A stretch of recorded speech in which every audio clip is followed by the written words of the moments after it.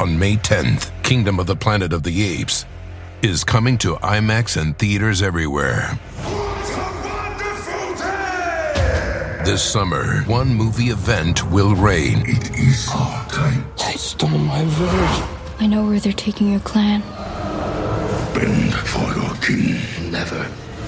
Kingdom of the Planet of the Apes. Only in theaters May 10th. Tickets on sale now. Rated PG-13. Some material may be inappropriate for children under 13. This is a big year. The Ohio Lottery's golden anniversary. 50 years of excitement, of growing jackpots and crossed fingers. 50 years of funding for schools, of changed lives and brightened days. 50 years of fun, and that is worth celebrating. So watch for can't-miss promotions, huge events, and new games that will make the Ohio Lottery's 50th year its biggest one yet. Learn more at funturns50.com.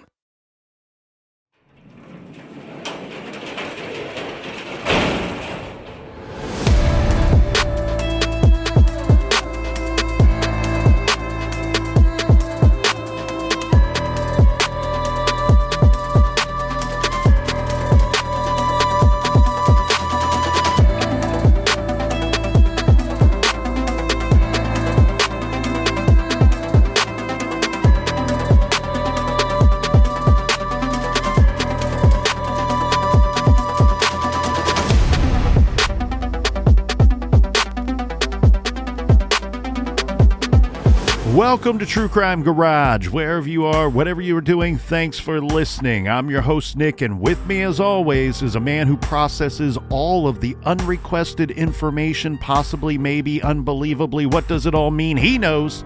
He's the captain. The only thing I know is I know nothing. It's good to be seen and good to see you. Thanks for listening. Thanks for telling a friend.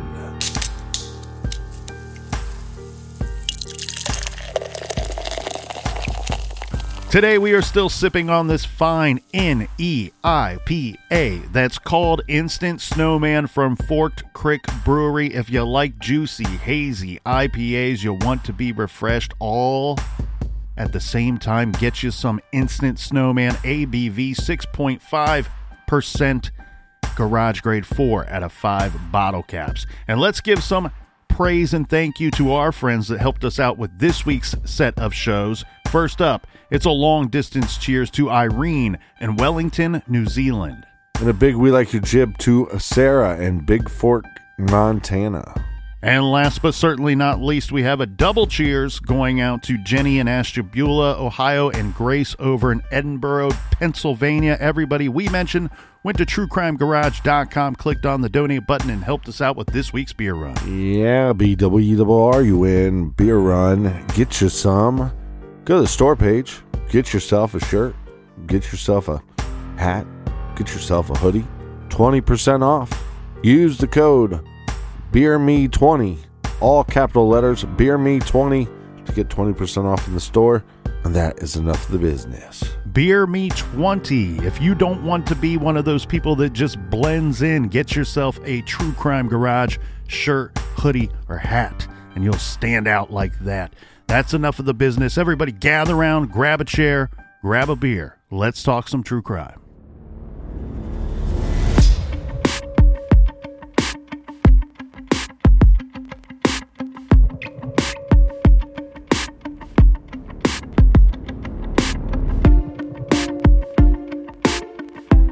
We start off today's show by going through an old newspaper article. We won't go through every word, every sentence, every paragraph. However, this I find to be by far the best article ever written about the Nancy Eagleson unsolved homicide case.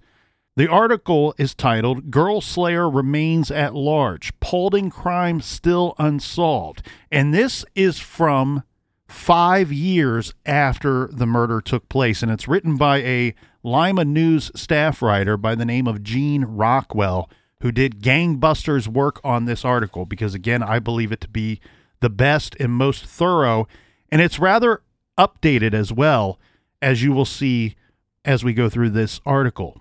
And it reads, "Somewhere a man walks the streets, outwardly as inconspicuous as anyone. but with the burden of knowing 5 years ago he molested and murdered a young Paulding high school girl, subjected her little sister to a lasting emotional shock, and blemished the family. This man, more horrible than any fictional monster, shot 14-year-old Nancy Lee Eagleson to death following a criminal assault on the evening of November 13th, 1960. Perhaps in such a twisted personality, there is no capacity for regret or remorse, or perhaps his waking and sleeping hours are haunted by the memory of what he has done. The history of such crime reveals many motives for the slaying of a rape victim. Usually, the victim is slain to prevent future identification of the attacker.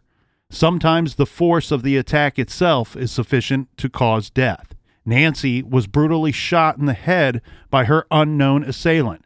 No clues to the murderer have turned up after 5 years of investigation by the Paulding County Sheriff's Department. At 7:40 p.m. that Sunday, Nancy and her sister Cheryl, then 5, were walking along Jackson Street in northeast Paulding on their way home from a movie. Their father, Don, operated a bowling alley in Paulding on the weekends, and during the week, he was employed at International Harvester in Fort Wayne. He was at the bowling alley that night. Their mother, Betty, also worked, and instead of waiting for their father, the girls decided to walk home from the movie since Mrs. Eagleson would be home at that time. Mrs. Eagleson was asked last week about the crime and about the failure of police to solve it. Mrs. Eagleson said Cheryl, now 10 years old, is still terrified by the memory of that never-to-be-forgotten night. Quote, "I can talk about it now," Mrs. Eagleson said, "but Don doesn't say very much about it. It really broke him up. They say a woman can adjust to something like Nancy's death better than a man, or can cover their feelings more or something. Maybe that's the way it is with me. I hide the hurt, keep it inside." Mrs. Eagleson said Cheryl has deep emotional scars from the events of that night. Cheryl loved Nancy, the mother noted. They were inseparable. But Cheryl has changed now. She isn't a loving child anymore. She's afraid to get close to anyone emotionally, for fear she might lose them, as she lost Nancy. Nancy would have been 19 now, her mother said, and in college. The bereaved mother said she does not blame police or the sheriff's department for their failure to solve the crime. "I believe they did the best they could do," she said. She thinks the slayer is from Paulding or immediate area. "He has to be," she declared. He knew his way around too well. However, her husband believes the killer was a hunter, not from the area, probably staying in a motel, and committed the crime on the spur of the moment, melting back into his home region when it was over. Mrs. Eagleson still gets a lot of calls, mostly from cranks, saying they know the identity of the slayer. None of them have proven authentic. Mrs. Eagleson's theory, the crime is that the girls were seen by the killer as they were sipping Cokes in a local restaurant on their way home from the matinee movie. Along Jackson Street, Cheryl said the man slowed the car and asked the girls if they wanted to ride. She said Nancy replied, "No, we're only a few doors away from home." Cheryl said the man stopped the car and asked Nancy directions.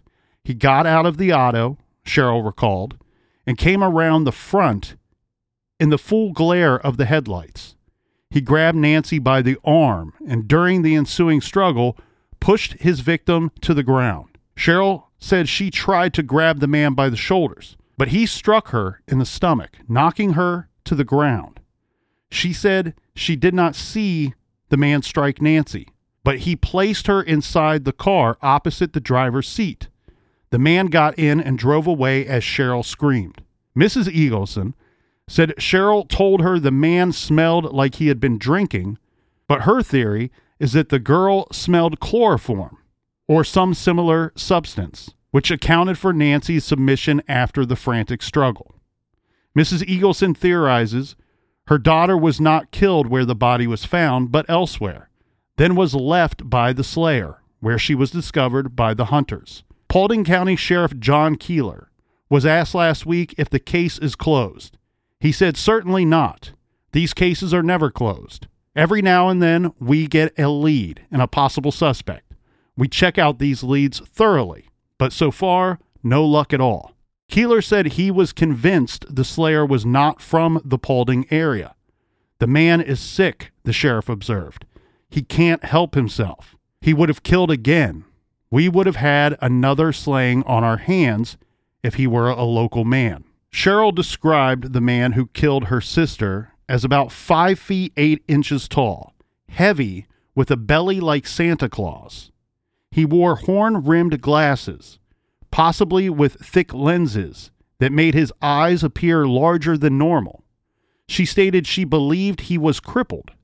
A man who broke out of Michigan City, Indiana prison a month before Nancy was killed, and who subsequently was executed in Tulsa, Arizona for a similar crime, was checked and cleared of the Paulding slaying.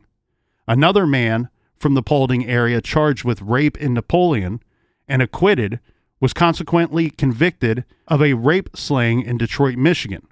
His method of operation was similar to the man's who killed Nancy, but he also was investigated and cleared. So the man who slew Nancy Lee Eagleson is still at large, free to commit another crime.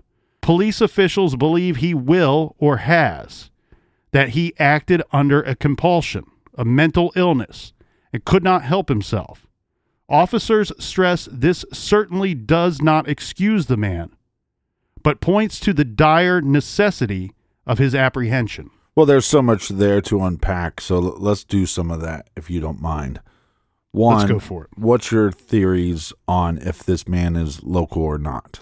Here's the thing. If the two things that the family has told us, and this is things that have been told to us by people outside of the family as well, if the phone lines were cut to the Eagleson home that night, if in fact somebody did try to abduct Cheryl weeks after Nancy's murder, I think those not just point to, but for me, seal the deal that this was a local guy.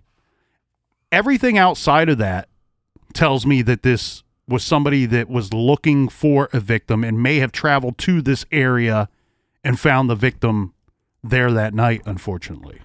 Right, but we could have an individual that has to travel here for work, and so that they would be back in the area multiple times. To me, it's too brazen. You're going to leave an eyewitness that sees you, that possibly, like I said, in church, school, somewhere, is able to identify you. The other thing that's tricky, too, because it no longer exists to this day, but back in 1960, it's my understanding that there was a hospital in the area. And I've been told that it may have been between the abduction location and where Nancy Eagleson's body was eventually found, which is very weird to me. Again, that drive felt very quick to me. It almost felt like somebody abducted her and either had to stop at this location or stopped at this location for some reason. Right. Would have passed the hospital. And again, I believe that it was on Route 111. So could somebody have been in the area for work because they were working at that hospital? Or could they have been visiting a loved one or a friend or somebody that they knew that was in the hospital? Now, I don't know if law enforcement did this, but I'm guessing no, because within 2 days they're saying we're at a standstill. I'm going to the restaurant and just asking, was there any single male eating alone that possibly saw them go into the restaurant and then, oh, they're leaving, I'm going to follow them out? Or look for local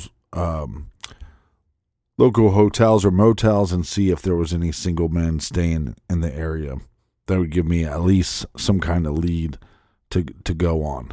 The other thing that is bizarre here too, Captain, is that you could have a situation where somebody spotted the girls walking alone or spotted the girls, as the mother suspects, sipping sodas at the restaurant and decides then and there, hey, I'm going to take one of these girls. Right.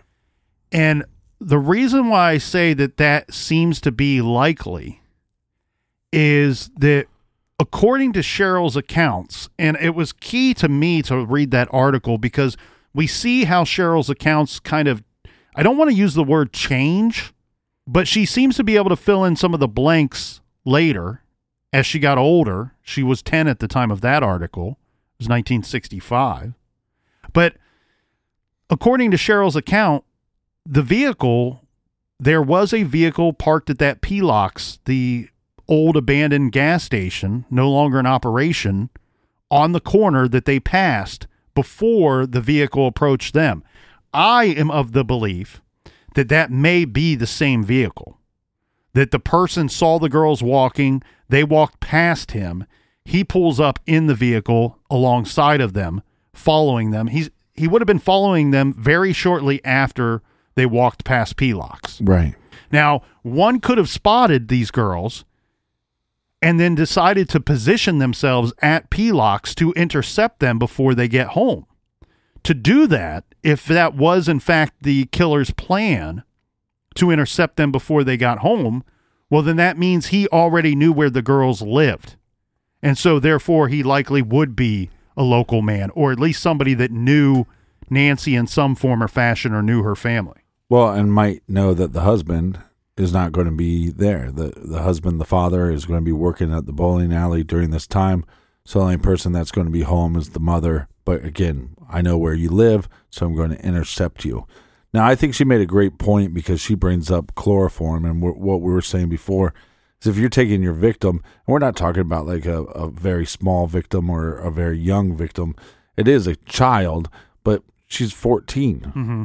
So she's going to have the capability of putting up a fight. So the mom brings up a good point. Is it possible that this murderer grabbed her and then was able to subdue her with chloroform? And it could be a combination of both because she says, well, what I think my daughter was smelling, the eyewitness, Cheryl, the alcohol or chloroform.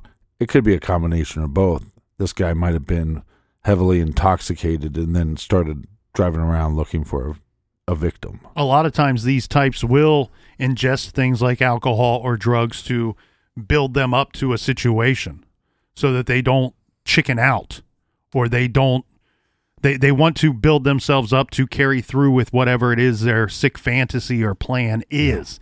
Yeah. And then if it is in fact chloroform, we're talking about a whole different level of premeditation, one, but two, possible criminal sophistication as well. This, to me, if it was in fact chloroform, and we simply don't know, and until the case is solved, we will not know.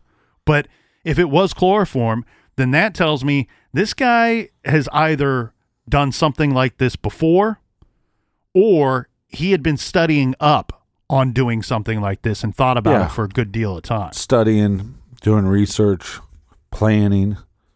Yeah, I mean, this is... got an email the other day saying stop calling these murderers animals because that's not fair to animals.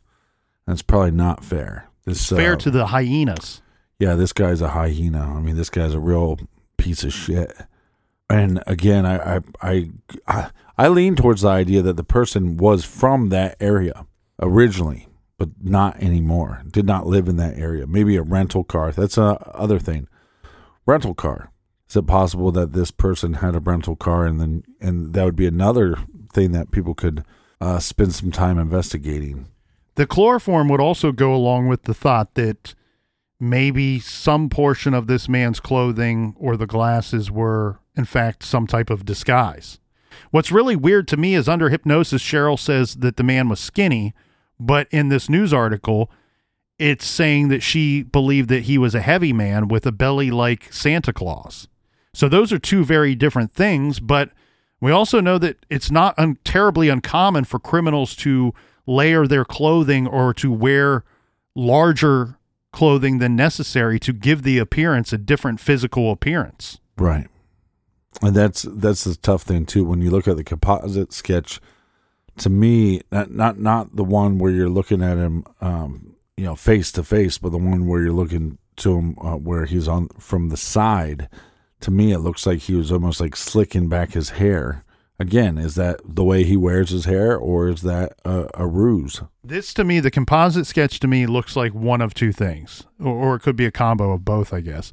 It looks to me like somebody that is dressed to potentially go visit somebody at the hospital or to work there, or it's a man that was still wearing his Sunday church attire and just remained in that attire throughout the day of Sunday, and maybe went into town and went out to a restaurant, right? Or, and then spotted the girls somewhere as they walked. It'd be interesting to know, and it's too much to ask Cheryl to recall something like this. There's no way that she would be able to recall this, but it would be interesting to know if they were talking about walking home. Like if they were openly talking about that at any point in their evening, and the wrong person heard them, caught wind that, they might be by themselves. And then you think about the idea that the phone lines were cut at the Eagleson home. If in fact that were true, to me, that makes me think, well, maybe the killer thought that they would end up home alone and thought of abducting Nancy there. Right. Then it makes me want to question the family. Was the mother supposed to be somewhere and not? That's a very good question. And here's my thought on that. I can't answer for the family, but here's my suspicions. So we know that the father, Don, was working at the bowling alley, which he regularly did on the weekends. And what I've been told by everybody that knew Don, they said that he worked at the bowling alley probably for a little extra money, but it was also like that was his number one hobby. It's fun. Right. He likes to bowl. It's a fun job. He likes to hang out at the bowling alley. Probably got free bowling. Right. And what's great about bowling alleys too? They often sell beer. We like beer. And pretzels. So the thing here is, don't forget the pretzels. From my understanding is that it was very common for Don and his wife, Betty, the two Eagleson adults, the two Eagleson parents, to go to the bowling alley and hang out together. Was this a night, like you said, Captain, that maybe Mrs. Eagleson was supposed to be at the bowling alley with her husband, Don, but for whatever reason, it fell through, or at the last minute, she decided not to go? If that's true, if that is true, and obviously somebody in the family could answer that, to me, I'd put a way higher percentage at this point that they know this individual, if that was the case. I mean, it could be happenstance that here's this person in town, sees these girls walking, and they are walking because their father is working. Their mother is going to visit the father at work. So that does put you in that happenstance. But starts at that point, it would start leaning towards this idea that they might know this kidnapper. They might know this murderer. This murderer might be somebody, family friend that maybe Cheryl just has not been able to, maybe somebody that doesn't come around as often anymore. But again, how much of what they were wearing and how they were doing their hair and all that stuff, how much was that their identity and how much of it was a ruse?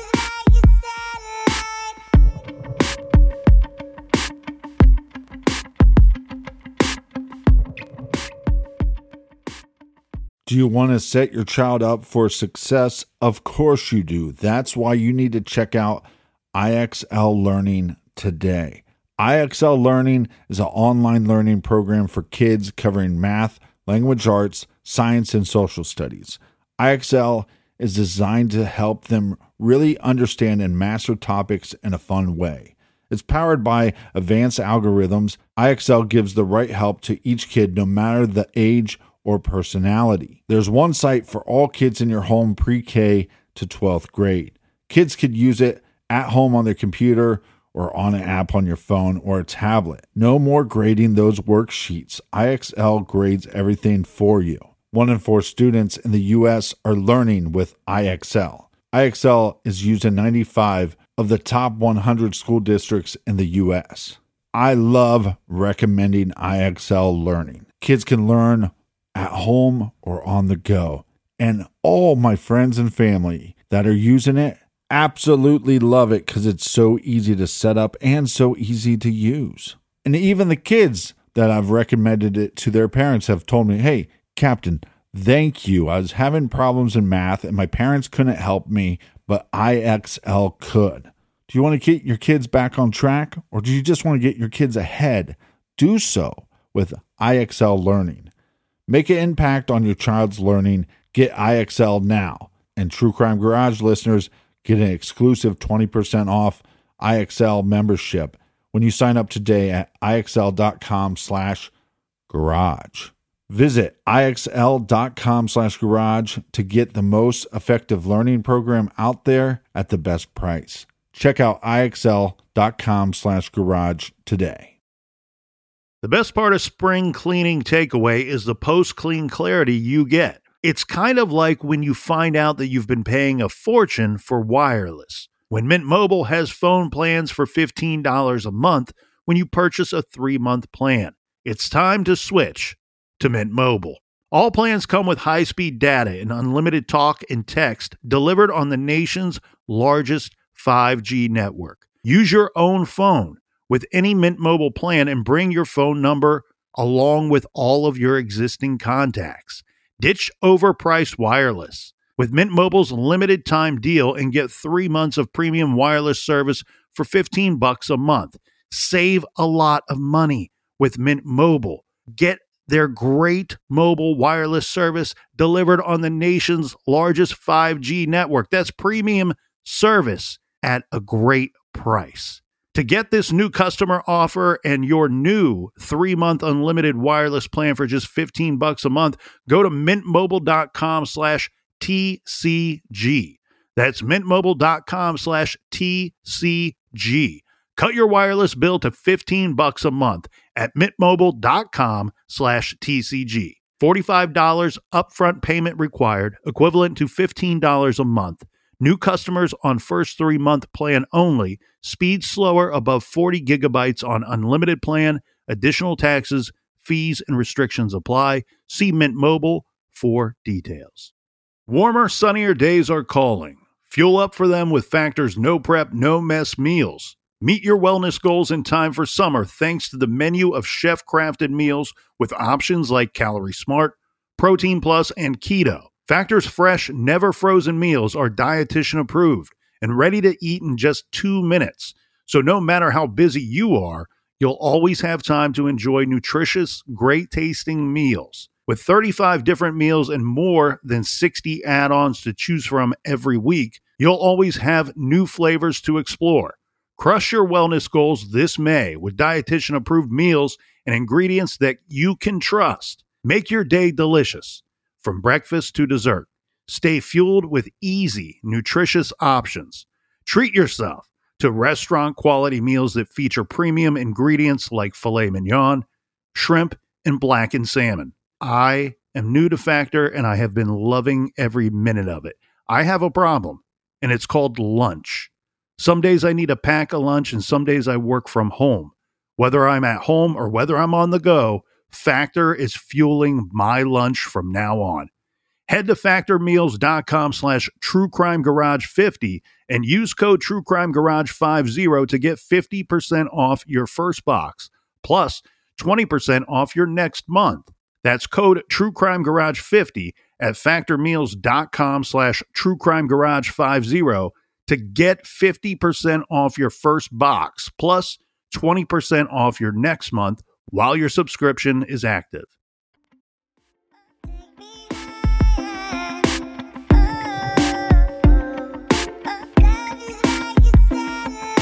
All right, we are back. Cheers to everybody. Cheers to you, Colonel. Cheers to you, Captain. All right. Well, we have praised the sheriff, John Keeler, for his efforts and for his wisdom and for his work ethic. Yes, and for reaching out to other jurisdictions, thinking outside of the box, if you will. That was something that wasn't done back then, so we praised him for that. We criticized him in his investigation for not being able to recover tire tracks at either the abduction scene or where Nancy was eventually found. Right. We also criticized, but said that maybe the newspaper is to blame for the weird statement of, well, the case is pretty much at a standstill just days into the investigation. I did criticize him for saying that we don't know. He's kind of discounting Cheryl's account that the man was wearing glasses, which I think is a big misstep by the sheriff. But here is a huge misstep, and I don't know if Sheriff Keeler is to blame or who is to blame, but somebody was certainly at fault here, because in 1985, that's right, we're jumping ahead 20 years in the timeline from 65 to 85. And why are we pointing to 1985? Well, that's because in 1985, Nancy's family discovered that the physical evidence that was collected at the scene where she was found was lost or misplaced or discarded. The sheriff's office in Paulding County no longer had any evidence in Nancy's case. Now, there were several persons or several agencies that were involved in the chain of custody of this evidence. So it may not fall on the sheriff department, but who do you think is going to get the blame when evidence is missing? It's going to be the investigating agency. They are the ones that are charged with securing that evidence, no matter who had it at what point. Yes, they're going to get the blame, but come on, law enforcement, do your job. You're here to serve and protect, and you're not protecting or serving by losing this evidence. So where we are today, and we're going to jump back here in a second, but I want to focus on this now while we are talking about missing evidence, because it will make sense. We are trying to exhume Nancy Eagleson. That is for the purpose of collecting additional evidence, right? We mentioned that the lack of nail clippings. We mentioned the lack of semen samples. And we don't know if those are things that we are even going to be able to get once we exhume her. It would seem unlikely, but there's a possibility, given it's unlikely because it's been 62 years and things get lost to time and decay. But the other idea here, Captain, is could some of these items, because this evidence was personal items, these were personal items in nature compared to with our victim here, could some of these items have been buried with her? It's certainly a possibility, and it's something that we're very hopeful that possibility remains. And it's, again, this is not maybe something that the family would know and so can be hopeful of, because Cheryl, again, was 5 at the time. So she's not going to there's no way she's going to remember every single detail. And, Mom lived a very long life. Unfortunately, Betty is no longer with us. But keep in mind, these are things that parents could forget or be unaware of at the time. There's a lot going on. They just lost a child unexpectedly. So again, it's something that we're hopeful for, and that's why somebody like Porchlight, that's why we are jumping in. We are getting involved. We can't save Nancy Eagleson. We can't help Nancy. This isn't Quantum Leap where we can go back in time and right a wrong or protect somebody or save someone. What we can do is try to help and save the sisters that are still alive to this day. Cheryl, can you imagine? She's the level of victim that she is, how victimized she has been and traumatized she has been all of these years. If we can find some form of justice for the Eagleson family, it will be a big win. Not for Porchlight. It will be a big win for Paulding County and this community and the Eagleson family. Yeah, big win, but so much frustration still to this day. This, Captain, will bring us to December 1st, 2010, and this is reporting from the local newspaper, which is called the Paulding County Progress. And they're doing a ongoing story of continuing to cover the Nancy Eagleson case and investigation. And they're doing this article, and it's a rather lengthy one, but it's featuring a man named Don Rodenhouse. Now, Don Rodenhouse says that he was a witness to the abduction. And this is very strange to me. This is something that I'm incredibly curious about. So Don Rodenhouse says that he pulls up and he sees two people in a vehicle that look like they are fighting. And he says his sister is with him. And the sister, who's riding shotgun, tells Don, hey, that doesn't look like two adults. That looks like a little girl. Right. Because I think Don thought maybe it was just some kind of domestic married situation. Couple fighting. Boyfriend, girlfriend, two adults fighting, what have you. But then little sis points out, no, that doesn't appear to be a grown-up. That appears to be a little girl. And Don says it's the flailing arms that he and his sister saw Nancy Eagleson fighting this man back. He's holding her by like the hair or the head and trying to push her down, maybe to conceal her from any passerbys or people in the area as he's fleeing from the abduction scene. Right.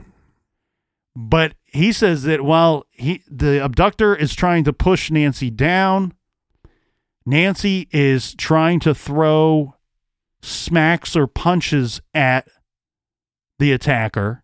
And this would be kind of like a sidearm, I guess you will. It's like a swimming motion almost.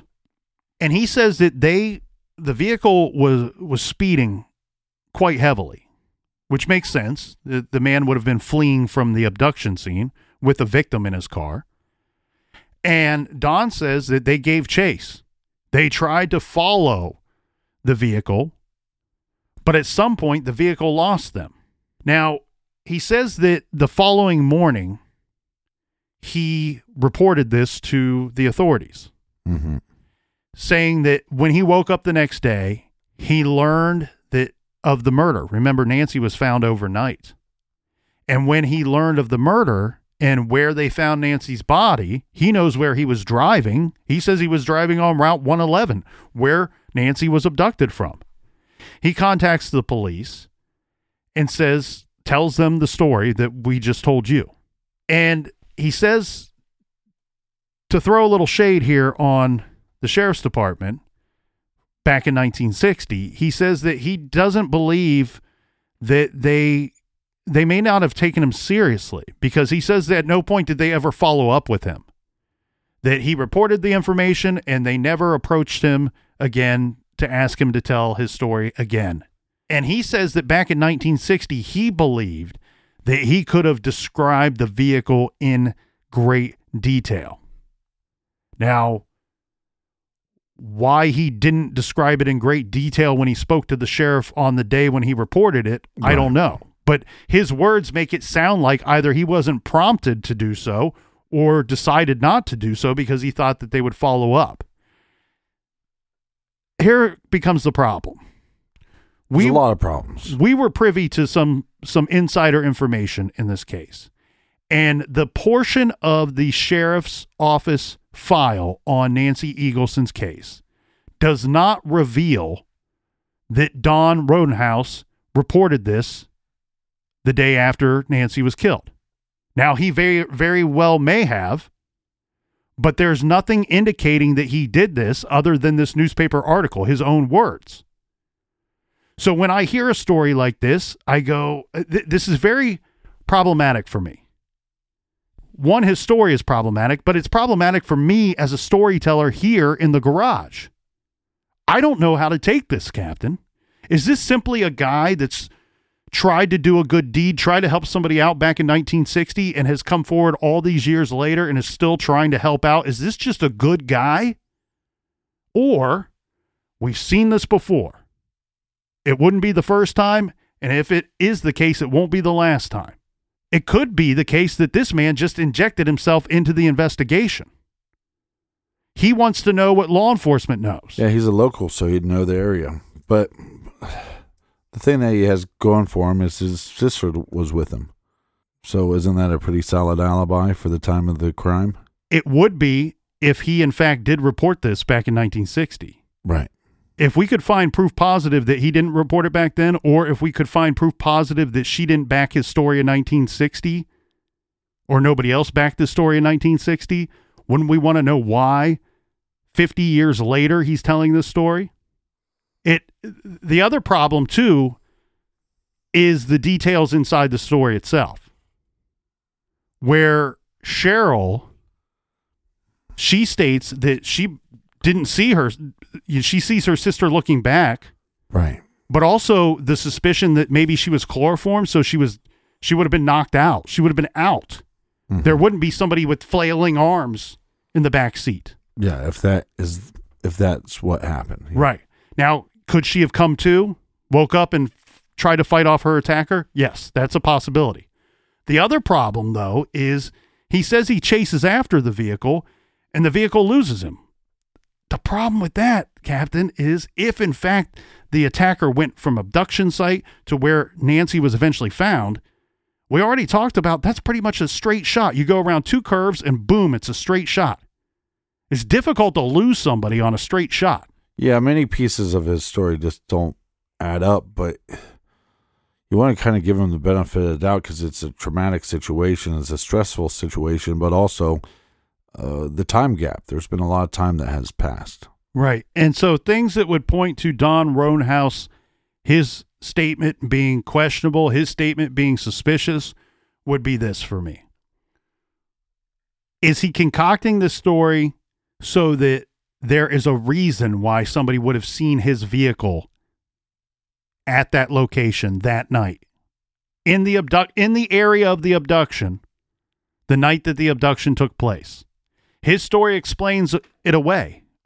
And his sister, and I'm putting that in air quotes, being there with him would also give him an alibi as to, yeah, I wasn't the bad guy in this story. I'm the good guy in this story. So there are some questionable things here. But again, it really truly is either one or the other. Either he's just a good guy that tried to do a good thing and help somebody, and the bad guy won, or he's the bad guy. It's very tricky, very tricky. And I know that there are people in Paulding to this day that are very suspicious of Don's story and of Don himself. Well, I'm sure there's tons of people, teachers, school bus drivers, people that have never got married that live in the town alone. There's probably a whole list of people that people are suspect of because you have this crime that happened to such a young, beautiful girl, and there's no answers. So, but this brings us up to 2011. Yes, it does in our timeline, but I do want to speak to what you just said there, Captain. Nope. And I think that that's a very astute and insightful statement that you just gave, because to this day, the suspicions of the locals, the people that have been around since 1960, the people that knew Nancy, people that went to school with her, right, or people that knew her parents. This is a small town. This is a small town murder. It affected the whole community. The community is not healed nor moved past the murder of Nancy Eagleson, and they shouldn't, because it's unresolved. There's no justice here. And if the killer was a local man, he could still be local to this day. He could still be alive. There are many people that have been suspected by the public throughout the years that are still alive and still in the town or near Paulding, Ohio.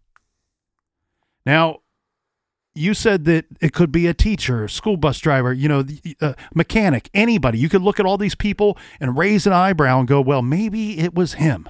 Maybe it was that guy. Maybe it was a local all along. And that certainly has been the case for 62 years in Paulding, Ohio, where the list of suspects per the public, man, it runs the entire town of Paulding. Nobody is safe from suspicion. The sheriff, John Keeler, right, has been suspected by people to this day as possibly either have committed the crimes or covered up the crimes because it was committed by somebody he may know. Now, yeah, and they go, well, look, it's not solved. It should be solved. There's a reason it's not solved. Oh, the reason is you're covering for somebody. The reason is you're covering for yourself. This is what happens. These are how these rumors build and grow throughout the years. So I'll give you a few examples.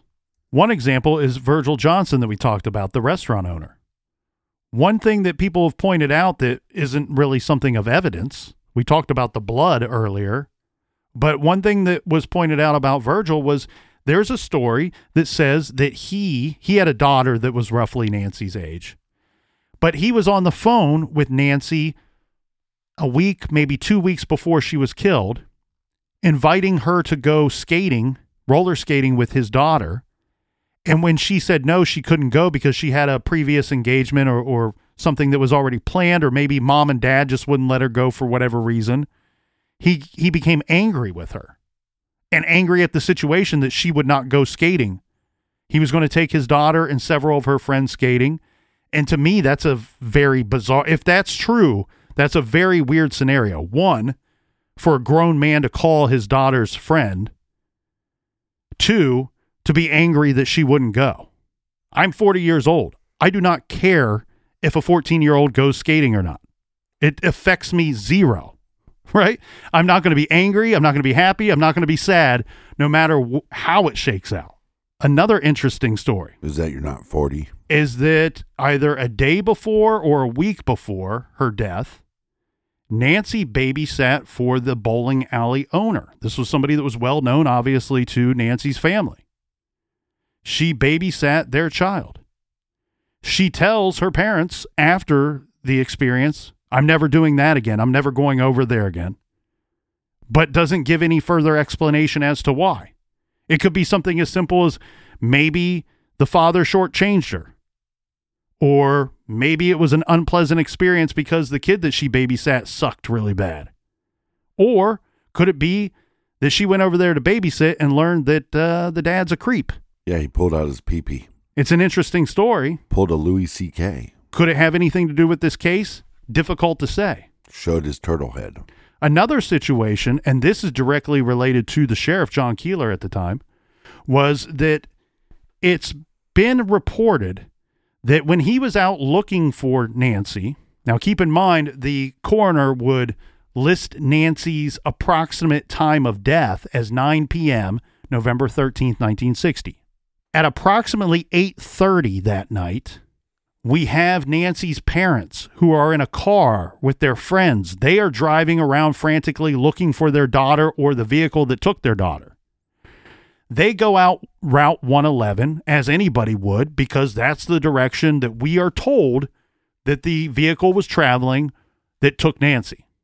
So you go out that way, and when they got out that way, they get to the intersection where you have to make a left to continue on Route 111, or you can go straight, and now you are on Paulding County Road 176. Her body was found off of that road. This is approximately 8:30. The coroner says that she died at approximately 9 p.m. that night. There's reason to believe it's certainly possible that the killer and the victim could have been at that location at that time. But also at that location is Sheriff John Keeler, who tells the Eaglesons and their friends who are out looking for Nancy, go look elsewhere because I already checked back here. There's nothing back here. Many people have wondered, did he find something and was he covering for somebody, or was he covering for himself and trying to direct people away from where Nancy was eventually found? The other possibility, though, is he was just a good man out trying to do a good thing and trying to help Nancy and help the situation, and for whatever reason didn't see a car or didn't see Nancy and moved past and did in fact do as he said. I just searched back here. There's nothing here. Well, and that's not where this story ends. There's more to the story. Possibly. And who knows if this is related to all of that portion Well, I of should it. say probably more to the rumors. Yes. Yeah. Because what we have that takes place is many years later, John Keeler's son, John Keeler Jr., his wife goes and tells police that Jr. killed Nancy and was responsible. Now, Jr. would have been of driving age. He would have been a little bit older than Nancy, a handful of years older. So it's certainly a possibility. The thing, though, that I keep going back to, though, is the statement of Cheryl saying that she didn't know how old the man was, but she believed off of that short experience that the man was older than her father, or appeared to be older than her father. Right. And so Junior would not fall into that category, wouldn't fall anywhere close to being in that category. The other thing, too, that I have a problem with, and I'm not saying that we should discount the sheriff and say he's perfectly innocent, or that the son is innocent, or the sheriff didn't cover for somebody. I simply don't know. But what my gut tells me is that no, that the sheriff probably was not covering for somebody, because look at what he did. We can learn from the actions of his investigation. Well, and you got to go with your gut, your nut, and your butt. That he was trying to solve this case. Right.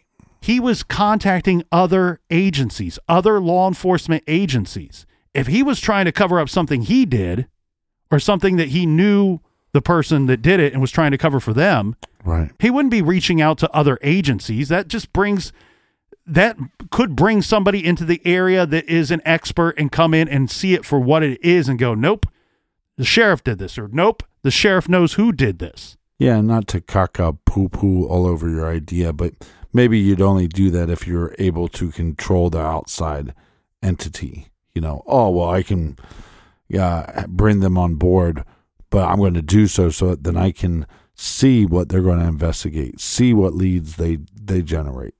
And then I can kind of steer the direction, because even though you bring in outside sources, you're still the lead in command. The other thing too, if he were to cover for somebody, another thing that presents the idea and points to me that he was not covering for anybody would be the fact that he had several opportunities to have a scapegoat for this crime. Yeah, good point. Robert Lee Stovall was arrested and suspected immediately in both murders. And yet he investigates Stovall and basically says it wasn't Stovall. Virgil Johnson was investigated and even suspected to the point of the public that they were ready to string this man up and kill him. And yet he steps in, intervenes, and says it wasn't Virgil Johnson. Thomas Ball, convicted of similar crimes, Keeler says didn't do it. Clears him. Yeah, it doesn't sound like a guy that is trying to cover up a crime or cover for somebody. He had multiple opportunities to blame this on somebody that the public very likely would have accepted as the perpetrator of this murder, and he didn't do that. He investigated them and decided that they did not do it, leaving it open for whoever actually did it, whether he's covering for them or not, to be charged and convicted of this crime. Now, I presented that argument to the people that think that there was some misdealings by the sheriff's office, and said, look, this is why the sheriff didn't do it. This is why he wasn't covering for somebody. And I think it's a valid argument. But then they present the flip side of that coin to me and they say, was that happenstance or was that done on purpose? Well, normally the older cases don't get to me like the newer cases or the more recent cases. But this one, it seems like there's a couple missteps, but there doesn't seem like there's a blatant, moron in law enforcement. It just seems like maybe a couple missteps, or maybe just where they just didn't have information on certain things. But this seems like it's definitely solvable. Well, and that was my personal opinion as well when reviewing this case. Was I actually thought that the sheriff worked it pretty well for 1960. Again, not perfect on the investigation, but I thought that Keeler did some good work on this case. And I know that the current sheriff, Jason Landers, he has strong feelings about this case as well. And he too believes that it possibly could be still solved to this day. And that's why Porchlight and other people are getting involved. That's why the Garage is reminding people about this old case, because it's not been solved. And we need to figure out what happened here. Now, previous sheriffs, and I want to be clear here, the current sheriff spoke at length with us about this case. And so he deserves plenty of kudos for that. He went out of his way, giving up his valuable time to speak with us about Nancy's unsolved case. He does not fully agree with this, but he passed this along to me. He said that previous sheriffs believe that a man named Mark Hodges committed this murder. Now, Mark Hodges looks really good for something like this, something like Nancy's attack and her murder, because he was believed to be driving around the area of Northwest Ohio back in the day in the 60s, committing very similar crimes. And I say believed because Hodges is a slippery dude. He's one of these guys, Captain, that he was brought to trial multiple times for rape, multiple times for attempted murder, multiple times for murder. He seemed to get acquitted every single time. Now, I did not have the ability to review those court proceedings or those trials, but what my gut tells me on Mark Hodges, sometimes where there's smoke, there is fire. And with Mark Hodges, there's just too much damn smoke, man. He's repeatedly accused and tried, not arrested, not suspected by the public, tried, brought to trial for similar crimes, and then eventually convicted in one of those crimes. So I see a guy like Mark Hodges and I go, it's not impossible. It's not out of the realm of possibility to believe he could have been there. He could have been the one that abducted and killed Nancy Eagleson. Now, we should point out that in 2011, a agency that is near and dear to our hearts, the National Center for Missing and Exploited Children, they went to Paulding, Ohio. They met with the sheriff's office. They collected evidence, and we are not allowed to say what it is.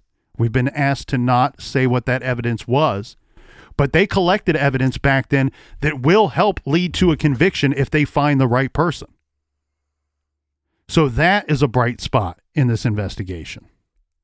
And then in August of 2022, this year, John DeMuth has filed a motion in Paulding County Probate Court to allow the body of Nancy Eagleson to be disinterred from the local cemetery where she was buried nearly 62 years ago. A hearing is set for this September, for September 20th, to determine if we will be allowed to do that. And I'm begging, we need to be able to do this because it's the last hope. It's our last chance at justice. There very likely could be something of strong evidentiary value found. Well, and I don't think this is going to hurt the case. And I think maybe us covering it and this happening in the news will bring more attention and maybe bring some more leads. And maybe we can get some actual evidence to test in this crime. But it's always a good case when you know it's a good case when the colonel is getting fired up in the garage. So today we sit here with this case remaining unsolved since 1960. Nancy Eagleson's family is still searching for answers to her murder from more than 60 years ago. This case is extensive in time and in materials. But listen, the current sheriff is passionate about this case.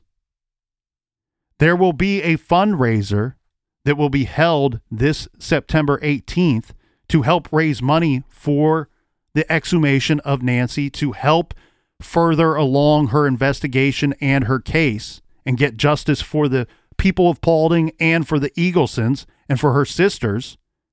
So I encourage anybody that's in the area to go and experience that and take part in that fundraiser on September 18th in Paulding, Ohio.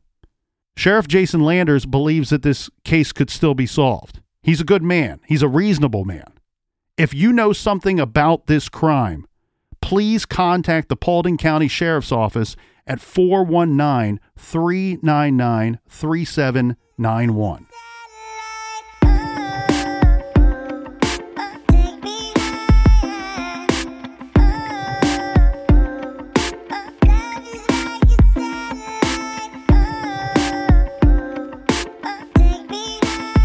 Thank you so much for joining us here each and every week. We appreciate it. We love whispering into your sweet earlobes. Colonel, do we have any recommended reading for the listeners? This week, we are coming to you with an ask for a little bit of help. We don't ask for help very often here at the garage, but we're asking that you take a little bit of time and go to porchlightonline.org. That is the website for the nonprofit organization, the Porchlight Project, which is assisting the Eagleson family in hopes of exhuming Nancy Eagleson's body and then reinvestigating, opening up this investigation again for one last crack at justice for Nancy Eagleson and for her family members. Please go to porchlightonline.org, and if you wish to make a donation, that will go directly toward the Nancy Eagleson case. We thank you so much in advance for any help that you are able to offer. And until next week, be good, be kind, and don't litter.